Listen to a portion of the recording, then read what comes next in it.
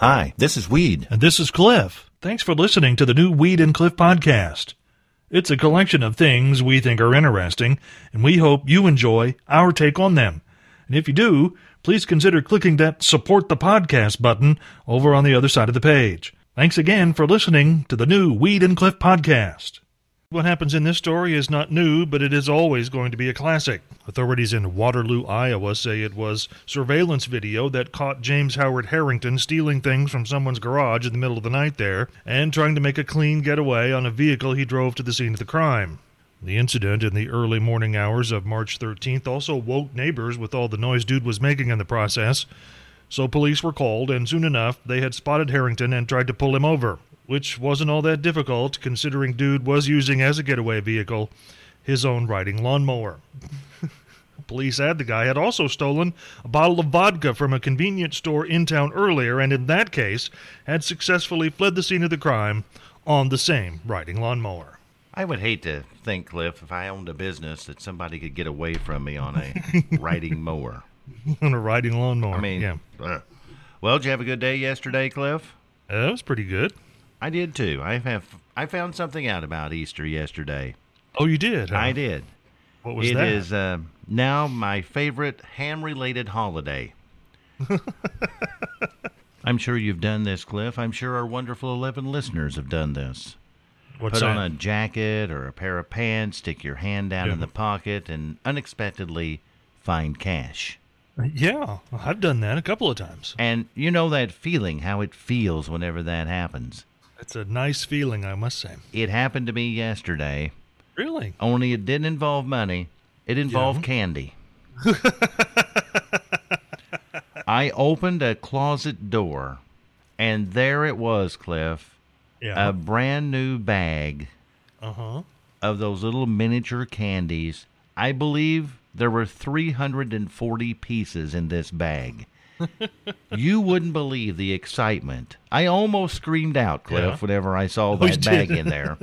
There was a squeal, almost. Almost a squeal, yes. Almost a squeal. I couldn't believe I had forgotten this candy.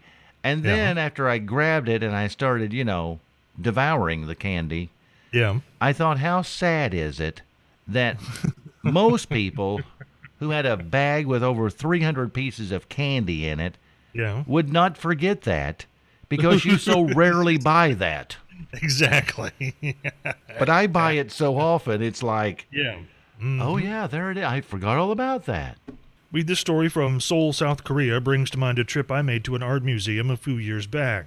I found myself in Cincinnati, Ohio for a marching band event, and during a few off hours, went to the art museum there to see what was up.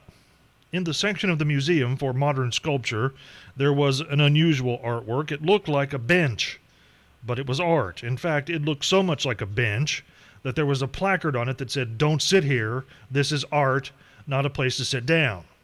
So when you make art that looks like everyday things, people will tend to use that as everyday things. Like, say, Saturday in Seoul, when a man and woman were briefly detained after they decided to interact with an artwork in a way that nobody bothered to tell them not to do. The untitled piece by graffiti artist John One was created in front of a live audience there 5 years ago, and to complete the effect of the live performance, the museum curators left all the spray paint cans and brushes and buckets on the floor in front of the painting. The couple apparently thought it was a participatory exhibit and painted some of their own handiwork on the $500,000 piece, using materials left laying in front of it. Museum later said it was an honest mistake and won't press charges.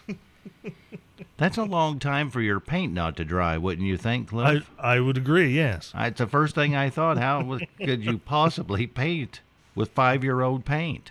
I can't get my can to work after about 2 months of sitting in my garage. It's weird how things just kind of mesh together just haphazardly, Cliff. Saturday, I was in Kentucky for a little brief outing there, and I couldn't help but notice the number of men who were wearing mullets. It seemed to be contagious in this community where I was at. In Kentucky. In Kentucky. And this morning I get to work, and the first thing I see as I'm looking around on the internet is there's a college in Australia that has banned mullet haircuts. And that got me to thinking, I've noticed over time how guys who start out with mullets, eventually they seem to all go bald early in life. It's like their hair abandons them out of embarrassment of like, you're not doing that to me again. Well, I might be out of touch, and that's probably the reason, Cliff, that I can't figure this out. Okay. In a typical year, they're telling me and you and everyone else that parents will spend an average of a little over $2,200 to take their family on a vacation in a normal year. Okay. That sounds a little high to me, doesn't it, you? $2,200? Well, I mean, not particularly, no. I mean, because, when you think about, if you go by car, you got to pay for all the gas, and you're paying for lodging and meals, and if you go to some kind of an attraction, you have to buy tickets, that kind of thing. So even if you go to the beach for 3 or 4 days, that's still a lot of money. So if you spent $2,200 on a vacation, you wouldn't be really concerned about the amount of money? I mean, it's a family we're talking about, right? Yes. I mean, so if you got mom and dad and one or more children, no. Boy, not when I was a kid, Cliff. I'm going to tell you that. There's no way that would happen. I mean,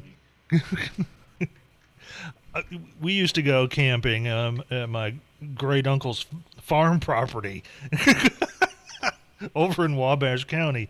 We spent literally nothing on vacation. What about you? Well, basically, my dad would hand you a 2-liter of lemonade, a package of hot dogs, and he would drop you off at the park in Owensville. And that was basically your vacation there. Your vacation. Now, I'll see you in 3 days. Yeah. Don't come home. Yes. Yesterday, Cliff, of all days, a friend of mine drops by the house on Easter, cutting into my candy eating time.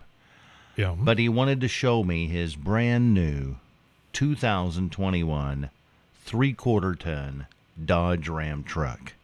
Okay. And it is beautiful. Okay. And this thing has all kinds of stuff. He was showing me all the features. It's got 5 video cameras. 5. Wow. Yes. Okay. One of them shooting down into your cargo like you're ever carrying something so precious. You have to keep an eye on it, but it has it. It's pretty impressive. A sliding glass in the back window. Yeah. But it had something on there that I thought, this is almost pointless. It has a warning system in case you're driving this off the road. It will tell you by screaming at you that you're about to tip over to the left or to the right. I'm thinking to myself, when is that going to be applicable? When will you ever really need that? Because my car has basically the simple solution to that. Oh, your car has such a sensor? Yes. To tell you that you're about to tip over? Yes. It's How called does that work? It's called my buttocks. And when I start to tip over, I think you know, Cliff, what happens. Yeah. Your buttocks start to grab the fabric of the car seat. That's exactly right. Thus warning you. It's a pretty simple solution, and it's fairly cheap, and it wasn't an option. It goes anywhere I go, any vehicle I'm in, Cliff. Yeah. Also works at work. If you're, oh wait, you dumped your chair over that one morning, and the sensor didn't go off. Now did it? It went off. I just slipped on my grip, but it went off. What happened during this story will show you that even if some people have a natural gift for things, there's really no other way to success than practice makes perfect. Like, say, Tiger Woods, who in his quest for perfection has been known to wear the grooves off of the faces of his irons on the practice range. But unlike this unidentified 26-year-old man in Chicago, probably wanted to take a mulligan after attempting to allegedly rob people at gunpoint early Sunday. Police say he stopped someone in a neighborhood in the South Loop area around 1:30 a.m., and during the resulting altercation, shot himself in the leg. Saying hand over your wallet or I'm going to shoot someone is much more effective if that someone is not yourself. Well, he didn't say who he was going to shoot, Cliff. He just said he was going to shoot someone. Somebody's getting shot. During the last news update, Cliff, I Yeah. was mentioning the 3/4 ton Dodge Ram that came to my house yesterday with all the Yes. bells and whistles on it. Yep. And that prompted this call here from one of our good Oh. friends. Oh, okay. Morning, Weed. Morning, Cliff. Hey, Weed. I know you're impressed by that big old truck. That sounds really nice, but how about if I bring by my boat sometime and show you all the bells and whistles? Boat. What could he possibly show me bell and whistle wise with that boat of his, Cliff? You mean the inflatable raft with a lawn chair? The only thing Ralph Well- could say when he brought it here would be, and Yeah. here's the valve where you blow this thing up. And I don't want to have that That's conversation with anybody. That's not a conversation I want Yes. here. Put your lips on that and blow. I don't want that conversation here. What could you possibly look at on that boat, Cliff? Maybe it has a rubber ducky holder. I don't know. That's probably the flotation device in case it actually sinks. A little rubber That's ducky right. pops it's out. his emergency flotation device is a rubber ducky. Break glass in case of drowning. And I read this morning, Cliff, that last year, of course, the National Spelling Bee was canceled because of the pandemic. Yes. This year, they're going to bring it back. Oh, they are. And that got me to thinking about in school, whenever we would have spelling bee contest, trying Yeah. to determine the best speller in grade school. Did you do that? Yes. And did you do it like this? The teacher in your classroom would just start giving out words to different students. And when you missed a word, Yeah. then you had to go into another room so that you didn't mess with the other students who are still in the contest. Every year, I hope Yeah. she would start with me so I could get out of that room as quickly as possible. You know, I had forgotten that was the case, but I believe, yes. In fact, you did have to leave the room because it was actually the beginning of that contest that produces the national champion. In a sense, it was like the U.S. Open from golf tournaments, is that everyone can compete, and you start at the beginning, and you go up, and you go up, and you go up. I don't know if compete's the right word for me, Cliff, whenever I did the spelling bee.